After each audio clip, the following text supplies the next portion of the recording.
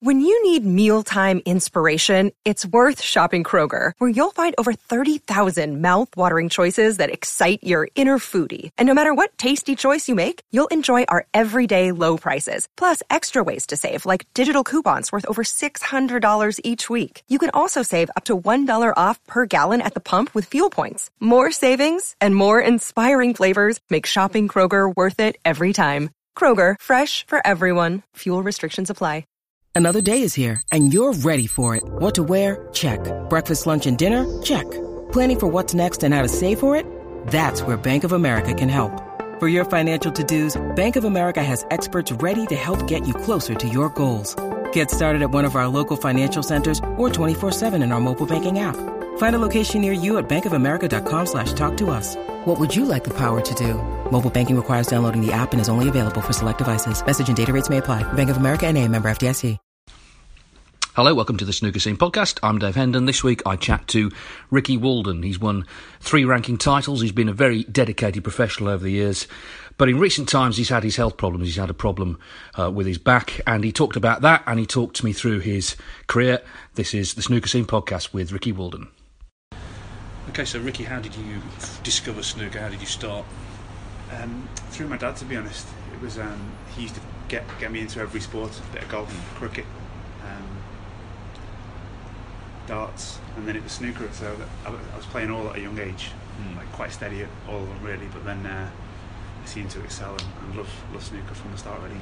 Why do you think that was the one that sort of trumped all the others? I'm not sure. I think because I sort of maybe like anybody, if that's your strongest sport, then I think you sort of play it more. So that was it for me really. I was putting in quite a few balls, and my dad loved it as well. So it was something we were doing together, you know. So it's I suppose from there really. I mean, lots of people take up the game when they're young, but most people don't get good. Did you sort of realise, oh hang on, I can actually make breaks, I can play this game? Yeah, I think I was good for like an 8-9-year-old playing on the tables, you know, but looking back I probably wasn't any better than most people, you know. But from where I was from at the time, there wasn't really many kids playing the game, and obviously your parents always think that you're better than you are anyway. Yeah. So I got back from my mum and dad and stuff, and went from there really. And then when I went into school and stuff, I started improving and onto the junior tour and stuff like that, and started improving quickly really. Yeah, and this would have been, I guess, sort of early mid-90s, where there was a thriving junior scene in Britain, so you had a lot of tournaments to play, and that's the way to improve, isn't it, to play matches? Yeah, without a doubt. I don't think that you could have improved without playing in them kind of events, you know. It's like Malcolm Thorne was responsible for so much around that time. He was doing so much good for the game with the England internationals and having the mini one-dayers and the junior events twice a weekend, you know. It was brilliant. So I was just throwing myself into everything, into the Northern Snooker Centre, and every Saturday, Sunday I'd be driving somewhere to play them, you know, and it just sort of toughens you up, and you start to see some results come through, which is also good as well. And you'd be playing guys who you wouldn't know at the time, obviously, but then went on to themselves, like yourself, become a top player. Yeah, obviously, like the top guys like Selbs and Murphy and Maguire, all these guys that I've sort of played, Ryan, so many, you know, and it's always good to see that the guys who started with Malcolm and playing in them kind of events and the home internationals have gone on. It's no coincidence, you know, that they've all gone on to do great things. So I think it was a real good foundation to sort of learn the game really.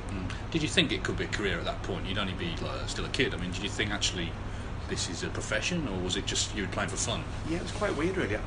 I always thought I was going to, it sounds strange, but I always thought I was going to be a professional snooker player. It was strange for his school, you know. I remember getting kicked out of a lesson in school because everyone used to stand up and say, what do you want to be when you grow up? And I said, well, I'm going to be a snooker player, and they sort of sent me in the corridor because they thought I was taking the mick, you know. So yeah, it was always in my mind, and I left school early and stuff like that, and never done my exams. I'm not sure whether you class it as luck or whether the positive thinking comes into that side of things, where you were always going to do that, you know. It seems quite high risk, but yeah, there was nothing else I wanted to do apart from play snooker really. So what was the transition from those junior amateur days to turning pro? Because the system has changed so much, hasn't it, over the years? I think there was like a challenge tour back then that you're on? Yeah, that's right. I got on through challenge tour. I think I was sort of late getting on really from my crop of players really. Sean and Mark got on pretty quick. And I struggled to adapt really. It took me a few years to come through the challenge tour, but I eventually got on through that.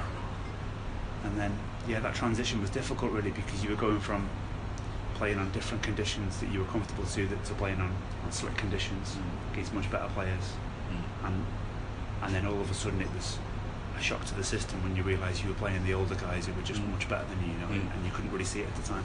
You thought you were better than you were, and then you play someone like Tony Jones, and he'd just have you in knots. You couldn't compete with him, So it was difficult. It was a difficult time really, and I guess looking back, there were some great players who never kicked on to become professionals. Good friends of mine at the time, like Craig Taylor and Luke Fisher, who were just as good, I think, as Sean and Mark and maybe myself and stuff, and they never sort of made that transition for whatever reason. It was difficult because financially you couldn't support yourself. You had to put the hours in, and it was just a difficult transition for various reasons really. I think it's a good point you make about the older players, because obviously in the junior ranks you're playing people of your own age, but suddenly you turn pro and there's people who've been there maybe 30 years and they know every aspect of the game, match play, stopping you getting in, stopping you knocking in long balls, and really tying you up, and it's a bit of an apprenticeship, I guess, learning all that stuff. 100%. There's no other way you can learn it. Just like the junior days, there's no other way you can learn it unless you throw yourself in. And the problem with when you turn pro at that stage and you're playing these guys, you ain't really got too much of a chance unless you up your game quickly, because they're tying you in knots. You're playing for financial pressure. You're trying to stay on the tour. And I actually fell off the tour my first year. I didn't win enough games, and they give me a concession on. Luckily enough, and that gave me a second bite of the cherry, and I sort of took that chance really. But the older guys just so knowledgeable with the safety play and even scoring really. You don't think they can score, but at the time they were scoring way better than I was. And also I think there's a natural sort of inclination for some of the young players who've had success as a junior. You sort of think, I'm better than all those, because you're used to winning, and you think I'm going to get these old guys, I'm going to roll them over, and it doesn't work like that, does it? No, not at all. I think that's a good point. It's I was coming into the game expecting just to tear up the tour really in my own mind. I'm not sure other people were thinking that, but I was definitely thinking that, and it just didn't work that way. I was just miles off the pace compared to the other guys, and like the reason they've been on the tour for so long is because they're great players. There's no question. So it was tough couple of years to sort of make that transition really.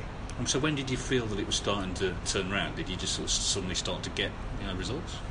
Yeah, I think one of the earliest memories that I can remember, I played at a couple of venues, but then I played Tony Drago in the British, I think, and I sort of got beat in the game, but I enjoyed the match table for the first time really, and I started to play well, and I made a few breaks, and I was unlucky not to go into a decider, I think. And then afterwards he just gave me some advice really. He just said, like, listen, I read in that there was like an article or something saying like, what are your ambitions, and my ambition was to stay on the tour, and he said, listen, you need to change that, it's not about that. He said, I think the way you've played there, you're good enough to move up through the game, so when you hear things like that, and I was practicing a lot with Rod Lawler, Ian McCulloch, Dave Harold, just brilliant players who've just been around for so long and played the game at such a great level, and just the advice from them really. I just stayed grounded and listened to them guys, and I sort of felt like I was making progress even though the rankings weren't quite saying that. China Open 2005, you got to the quarterfinals. Everyone remembers that event because Ding won it and of course sparked the boom, but it was a significant week for you. I seem to remember you played, was that the time you played Steve Davis and he had to pull out, he banged his head on the door? That was Oh, I got that wrong. Oh no, wait there.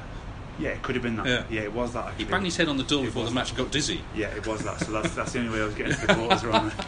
Well, no, just a strange thing to happen, wasn't it? But I suppose quarter final. That is the next kind of you're trying to always improve. That you reach one, then that's significant. Yeah, that was a big moment for me. I remember playing Henry in that quarterfinals, and I got absolutely annihilated. It was just another big lesson. I remember just looking at him thinking, this guy is just on another planet to me. And they're the kind of moments, I think, if you're humble enough and you're willing to work, they're big moments in your life, when you can realise how far off the pace you actually are, and then go on and improve, But I had some good wins that week as well. I think it was either Matthew Stevens or Ken Doherty that I beat in that game.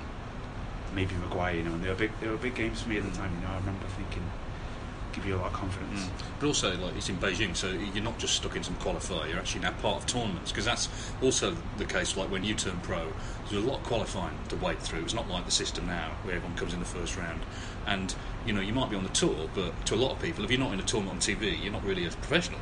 Yeah, that's it. That's the way the game sort of is shown now. Really, it's sort of there's a lot of great players you don't see on the TV, because the way the system is now. And yeah, that was a big time for me to sort of get onto the main table and sort of experience that.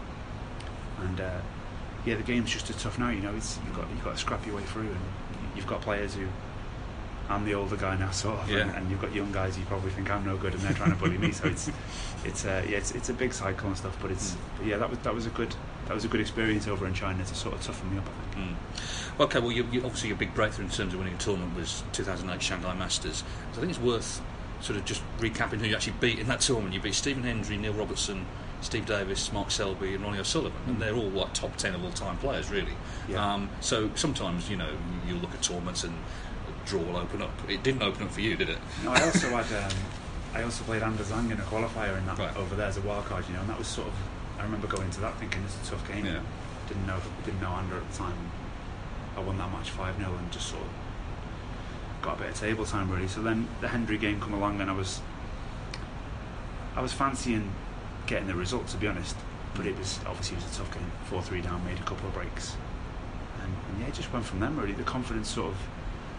I find like I just get surges of confidence sometimes in it, and it can really kick me free, and them kind of games when you're coming from behind. I seem to remember just coming from behind in pretty much every game in that. I was 2-0 down to Davis, 4-1 down to Selbs, 4-1 down to Robertson. That was a monster game really, because I was never in that, and just got some momentum really, and yeah, I sort of, I'll be honest, from the semi-final I didn't really speak to anyone apart from my dad at the time, but I fancied winning that tournament from the semis, and I'm sure no one else did because the prices were big on what it was. I was a big rank outsider, but yeah, the big thing for me is settling into a tournament, and I felt settled at that with the tables and comfortable with what I was doing.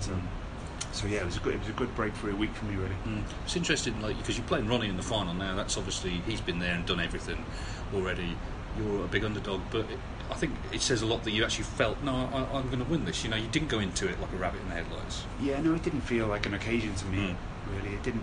It felt like a good experience, but it wasn't one that I was going, I'm just going to enjoy. I hear a lot of people sort of say that. And it's that wasn't the way that it was for me, really. I went out there thinking that I could be the champion of that tournament, so I was going to give it my best shot, and it sort of went that way. And I think even the way that I won the tournament, it's I got ahead of myself to win the match 10-7. I think I missed the most simple red you've ever seen, and I was thinking about back home, mum and dad and stuff, and the pressure. I did feel the pressure at that, but then I know to send you in the next frame. It was always, for me, it was always going to happen. I know that's easy to say now because it was a long tournament and playing some great players, but yeah, it did feel like it was going to happen that week. And what did it feel like to win a tournament? Because you already said you're the boy who got sent out of class, standing in the corridor because you said you were going to be a snooker player. Now you've proven yourself. You've won a tournament. What were your thoughts sort of immediately after that, or did it take a bit of time to maybe sink in? Yeah, more so for the family really. Yeah. It was just more about like the sacrifices that my mum and dad made. It's just unbelievable. Like I'm sure all the guys have had that kind of stuff. It's tough, but yeah, I just couldn't stop thinking of my mum and dad back home and just how proud they would be of it. And because they probably want it more than me sometimes. Yeah. So, but yeah, it felt normal. It didn't feel like a crazy thing. I just went out and had a few beers, enjoyed the night, and just sort of spoke to everyone back home. Really, it felt pretty normal, pretty right. Really. And then things sort of picked up a pace for you. You played at the Crucible first time at the end of that season. What was that? That's like a rite of passage, isn't it, for a player to get there? You must have been relieved to finally play there. I've had a strange career with that side of things, to be honest, because I always seem to run into some tough games in that last qualifying. I played Selbs there, I played Mark Allen there. I remember playing Anders Zhang, and he just played crazy stuff. He played brilliant, And I remember the last two frames, I think he made 2 centuries. Yeah, he did. He played good. Don't get me wrong, I wasn't at my best, but he did play some good stuff, So for when I was going out for a few beers for around that time with my pals, they were calling me the best player never to play the Crucible. So it was painful, It was a painful time because I wanted to get there, and I beat Anthony Hamilton 10-5 to get through to the first time. Played Selbs there, and it was a good experience. I was really glad to get that out of the way because it was starting to stress me out a little. Okay, and then we fast forward a little bit to you then won the next ranking title, Bushy Classic, 2012. I suppose that you've won your first, and there's an expectation, maybe from yourself as much as anyone else. Well, you've got to You know, he's won one, he's beat Ronnie in the final, he's going to be a regular winner. But it's not that easy at all, is it? You know, these are tough events to win. No, it's a little bit the same as when, like what you said about the junior level, where you come through and you sort of do expect to feel something that's just going to make you invincible. But maybe it happens to other guys, but it didn't happen to me. It just made me, I felt under more pressure, if anything. So it took me a while and stuff, and regrouped and just and tried again. I'd actually made a technical change at the back end of the Worlds the season before, and I played Jamie Jones in qualifying, and I was all over the place. I lost 10-2 to him, and I was so embarrassed the way I played. But I'd been working on something, and it was in the match. It didn't work out for me, you know, what was going on. So then I had the summer off, come back, didn't practice too much before that wushu, which is not like me. I'm normally bang on the table. And yeah, again, it just sort of, I didn't play great that week, to be honest. I was just scrapping and digging things out. And then eventually I ended up in the final, and then played Stu and just sort of scrapped it out in the final, really. So it was pleasing to win the event a different way. Okay. At the end of that season, you found yourself in the World semi-finals, so you suddenly on the one table setup, played Barry Hawkins, and you were in front, weren't you? But the thing is, it's such a long match. Like, being in front maybe is not that significant, because you've got like another 2 sessions to come. Yeah, it's a strange thing. Obviously, anybody will tell you who's played in that one table setup over that kind of distance, it's really strange to blame. You know, it's one of the most enjoyable snooker moments I've had, really, being in that environment, playing some good stuff at times, you know. But yeah, I felt like I could have won it that week. It really did feel good to me, you know. I felt like I was going to go and win it, and I just had a bad session at the end, and I just sort of unravelled a little bit, you know, which can happen. I sort of missed a few balls, and it was stressing me out, and I kept missing a few more balls, you know, and I just sort of lost momentum. Barry started to hit the ball a little bit better, and yeah, I lost control, and it was devastating. It was a real tough one to lose, you know. It's sort of, I think about that all the time, that game, and you wish you could have just maybe just got a grip of it a little bit more, you know. But they're tough to win them tournaments, you know. The endurance level you need to sort of be tuned in and concentrated and technically right for that kind of distance is hats off to any of the guys who took that tournament down, you know. Yeah, I mean, it's so mentally demanding, and not only when you're in the arena, but there's also, I suppose it's how you spend your time between the sessions as well, because you've got to sort of stay relaxed, I suppose, but also focused on what you're doing, and maybe try not to dwell too much on a frame that you've lost, and it's really hard, isn't it? Yeah, it's really tough. And that final session, because I threw away the lead, really, the way I missed the balls, I'm not sure what the score was, but it was something like 12 all or 14 all, that final session, and I'd thrown 3 frames away, and I remember I was sat with my wife, and I just couldn't speak, you know. I felt like I'd lost it already, and if I could change one thing going back, you know, I'd scrap that. I'd be better at that now, you know. I'd be having the years' experience. I'd be going in there all guns blazing. But I went out that last session tired, a little bit shot through, a little bit angry, and it felt like the damage was done, and I hated that feeling. Okay, well, a happier feeling came following your, of course, international championship. I guess that's your biggest win so far, certainly in terms of the first prize. Talk us to that one, because that has sort of become a really big event, hasn't it? A relatively new event, but a big event. Yeah, it's a monster event, really. It's like you said there, it's the biggest one of my career so far, and it was great to win. It was a strange tournament again for me, really, because I was out in Hong Kong playing in a small event first, and I was struggling. My game was all over the place.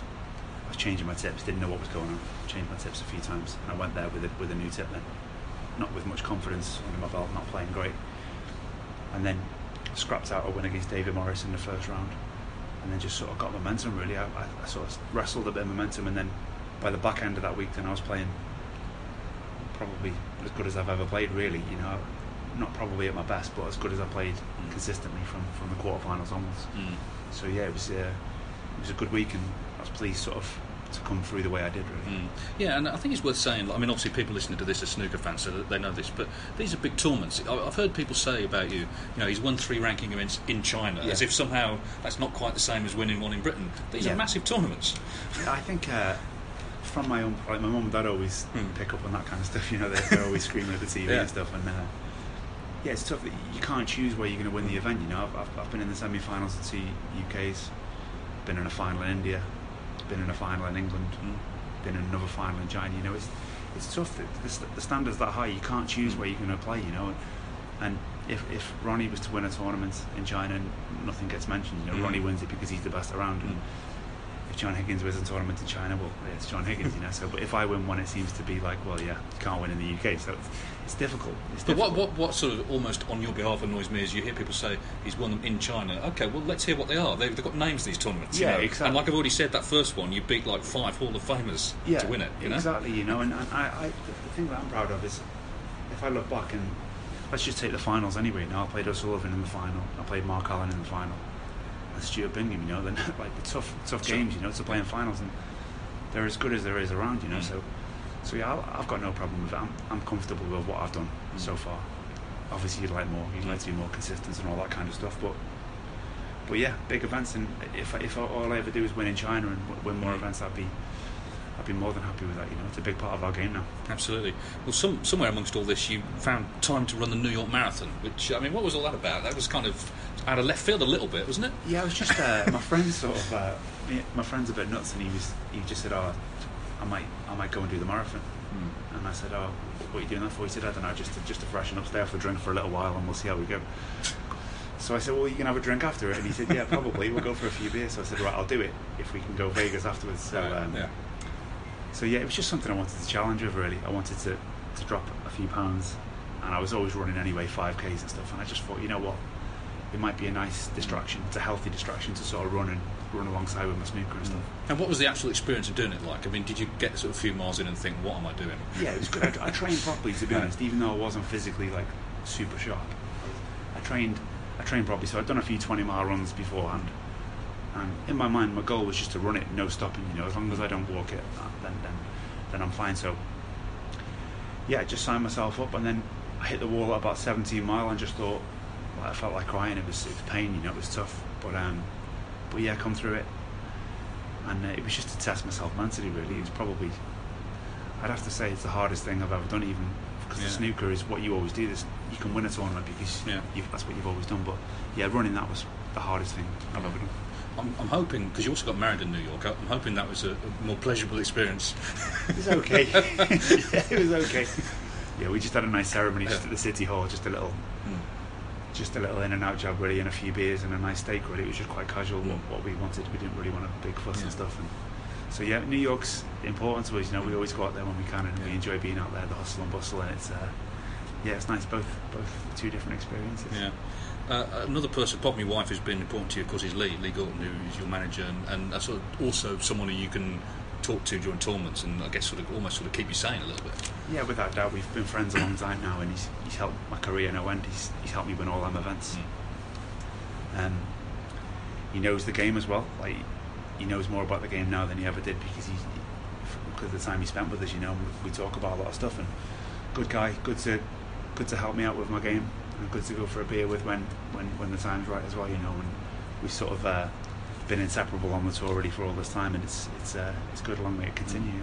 Because the thing is, you know, it's striking the balance, isn't it? It's quite a lonely sport. It's an individual sport, but you don't want a massive entourage with you, because then you've got to think about what they're doing, and maybe they'll try and drag you out for drinks or whatever. It's good to have someone in your corner, though. Yeah, without a doubt. You just need to be sticking to sort of basic plan, really, you know, and that's what we sort of do. We sort of like we'll come to a tournament and give it everything that we can, and then if you're out of the tournament, you're not flying for a couple of days, then we'll go and have a blast, you know. And so it's good. It's important for people to have that around them on the tour, I think, like you say, because it can be pretty boring. The long flights, hotel rooms are boring, you know, and you can get sucked into the wrong things as well, going out for a beer too much before games and stuff like that. So yeah, it's important to have somebody who you trust around you, I think. You've never been involved in controversy, that's not your thing, but there was one World Championship where you played Rory McLeod, and it was a very kind of drawn out match, and you famously said it was like a visit to the dentist, and that obviously was the World Championship, that kind of got picked up a bit. What are your thoughts on that now? It's quite a while ago.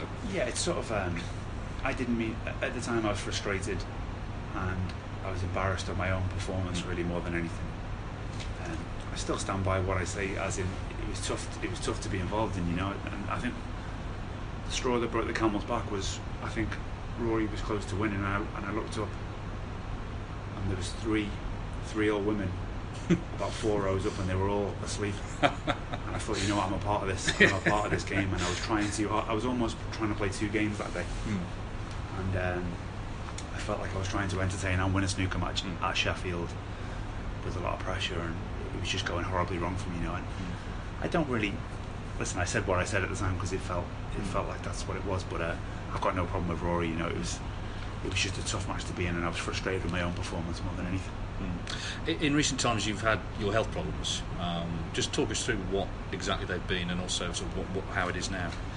Yeah, just got a problem with the lower back, really. Got like a disc bulge, and it goes into a little bit of sciatica and stuff like that, really. So it can be pretty painful. I'm sort of managing it okay at the moment. I had a couple of injections in there, steroid injections to numb the pain, but it can flare up at any time, you know, if I'm not careful. But I'd be careful with what I'm doing. No more running, no more lifting, that kind of stuff. And just trying to manage it best I can, really. It's been good the last few months, picking up. I've been putting more hours in on the table, and I can feel my game slowly coming to somewhere near. Still miles off where I want to be, but coming to somewhere near. And yeah, I've just got to stick with it, really. I'm just thankful that I can play again, to be honest, because it was feeling like I wasn't going to be playing snooker too much. So I've just got to manage it and not get frustrated and see where it goes. And do you think the problems you've had are actually related to playing snooker, all the practicing and all that? Yeah, it's 100% snooker. You know, I speak to the specialists and they just say wear and tear of the body. They were actually looking at scans of my back and where it's worn away and where I've got the bulge. They said, if you weren't sat in front of me now, you think you were a 50-year-old guy. You know, it's took that much wear and tear. And they said the way you're hinge lifting and down for a shot is going to impact the body, kind of thing. So yeah, I think that, as well as running marathons when you're nowhere near fit enough to run a marathon at 15 stone, doesn't help. But listen, I can't really change it now. It's been my life, so hopefully I can keep monitoring it and keep managing it, really. But it has affected your form, hasn't it? Because you slipped out the top 16. It must be connected to the problems you've had. Yeah, it's been difficult, to be honest. Like, I wasn't in great form before the injury. Like, I'll be honest, I wasn't playing some great stuff. However, I always felt like I could go on a run and do something where as soon as that injury hits, it was impossible for me to win frames at first. You know, I couldn't win a frame in qualifying because I couldn't get down on the shot properly. So yeah, it's 100% related to me dipping out of the 16 and not really getting any momentum from anywhere, you know. So the fact that I'm just pleased the way that I fought back to actually compete again, you know, that's how bad it was. So I feel as though I can, even though I'm not playing at my best right now, I can sort of stick in games and play the odd decent frame. So I'm just pleased to be back competing again. And how do you sort of see the future? I mean, you're still a young man, and players seem to be winning tournaments older and older now, but you've had this health concern. So how do you what is your sort of immediate, I guess, ambition? Is it to rise back up the rankings? Is it to win another tournament, or just keep playing? I think tournaments I think there will always be an opportunity for me to win a tournament. It's whichever I take it, you know. It's the kind of player that I am. As long as I'm putting the work in, I'm physically, I'm okay. There'll always be a run in there for me. I just know there will, because that's the way my game is. I'd like to be more consistent. I'd like to be technically a little bit better, but that's not my game, you know. And I've beat everyone in the game, but I've also lost to everyone in the game, and I sort of know that, and it's quite frustrating. But the positive side of that is there's no question that I can take a tournament down when I'm right, and that's okay with me. I'm okay with that. So I suppose for me it's just about getting myself in position for another big event, really. Whether that's in China or the Worlds or whatever, you know. I do feel as though there's more in there. You seem to be someone who a bit like Sean Murphy or Mark Selby, you really like snooker. You're not sort of tortured by it. I speak to some players and they're very much a love-hate relationship. Seems with you it's much more love than hate. Yeah, I think when I was a little bit younger, I always used to say that I hated it, but it was just because I was young and I didn't know what I was saying, really, and I was just frustrated that I wasn't winning more. But yeah, listen, the game's given me absolutely everything. All my life it's been given to me through snooker. My wife, where I've been, the house that I live in, everything it's come from the game, you know. And so yeah, I love it. I just want to keep playing as much as I can, and hopefully it can give me some more. Okay, good to hear that, Ricky. Thanks a lot for your company. Good Thanks talking to you. Thanks very much, Dave. Thank you. Cheers, thanks. Sports Social Podcast Network.